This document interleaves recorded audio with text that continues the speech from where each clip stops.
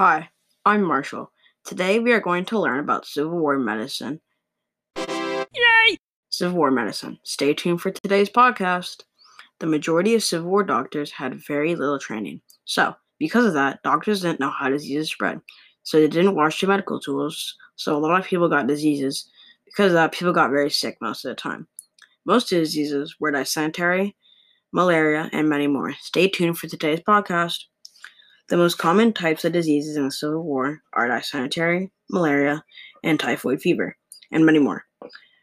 Doctors also were not so sanitary. Because of this, because they didn't wash their medical tools, so a lot of people would get really sick. They would get really, really sick. And because of this, doctors back then got very little training, so they never learned to wash their medical tools. Clara Barton was an American nurse born on December 25th, 1821, and she died on April 12th, 1912.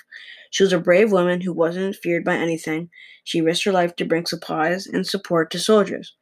She also was the first woman to get employment in the government. She was also a teacher. When most teachers were men.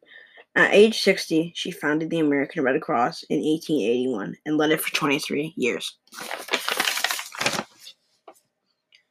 The Civil War had a lot of deaths.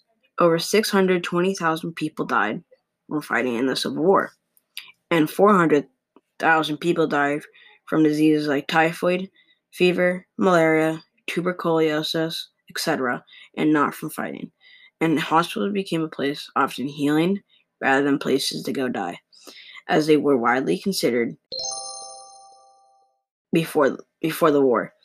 Thank you for listening to my podcast about the Civil War doctors and medicine. Stay tuned for more.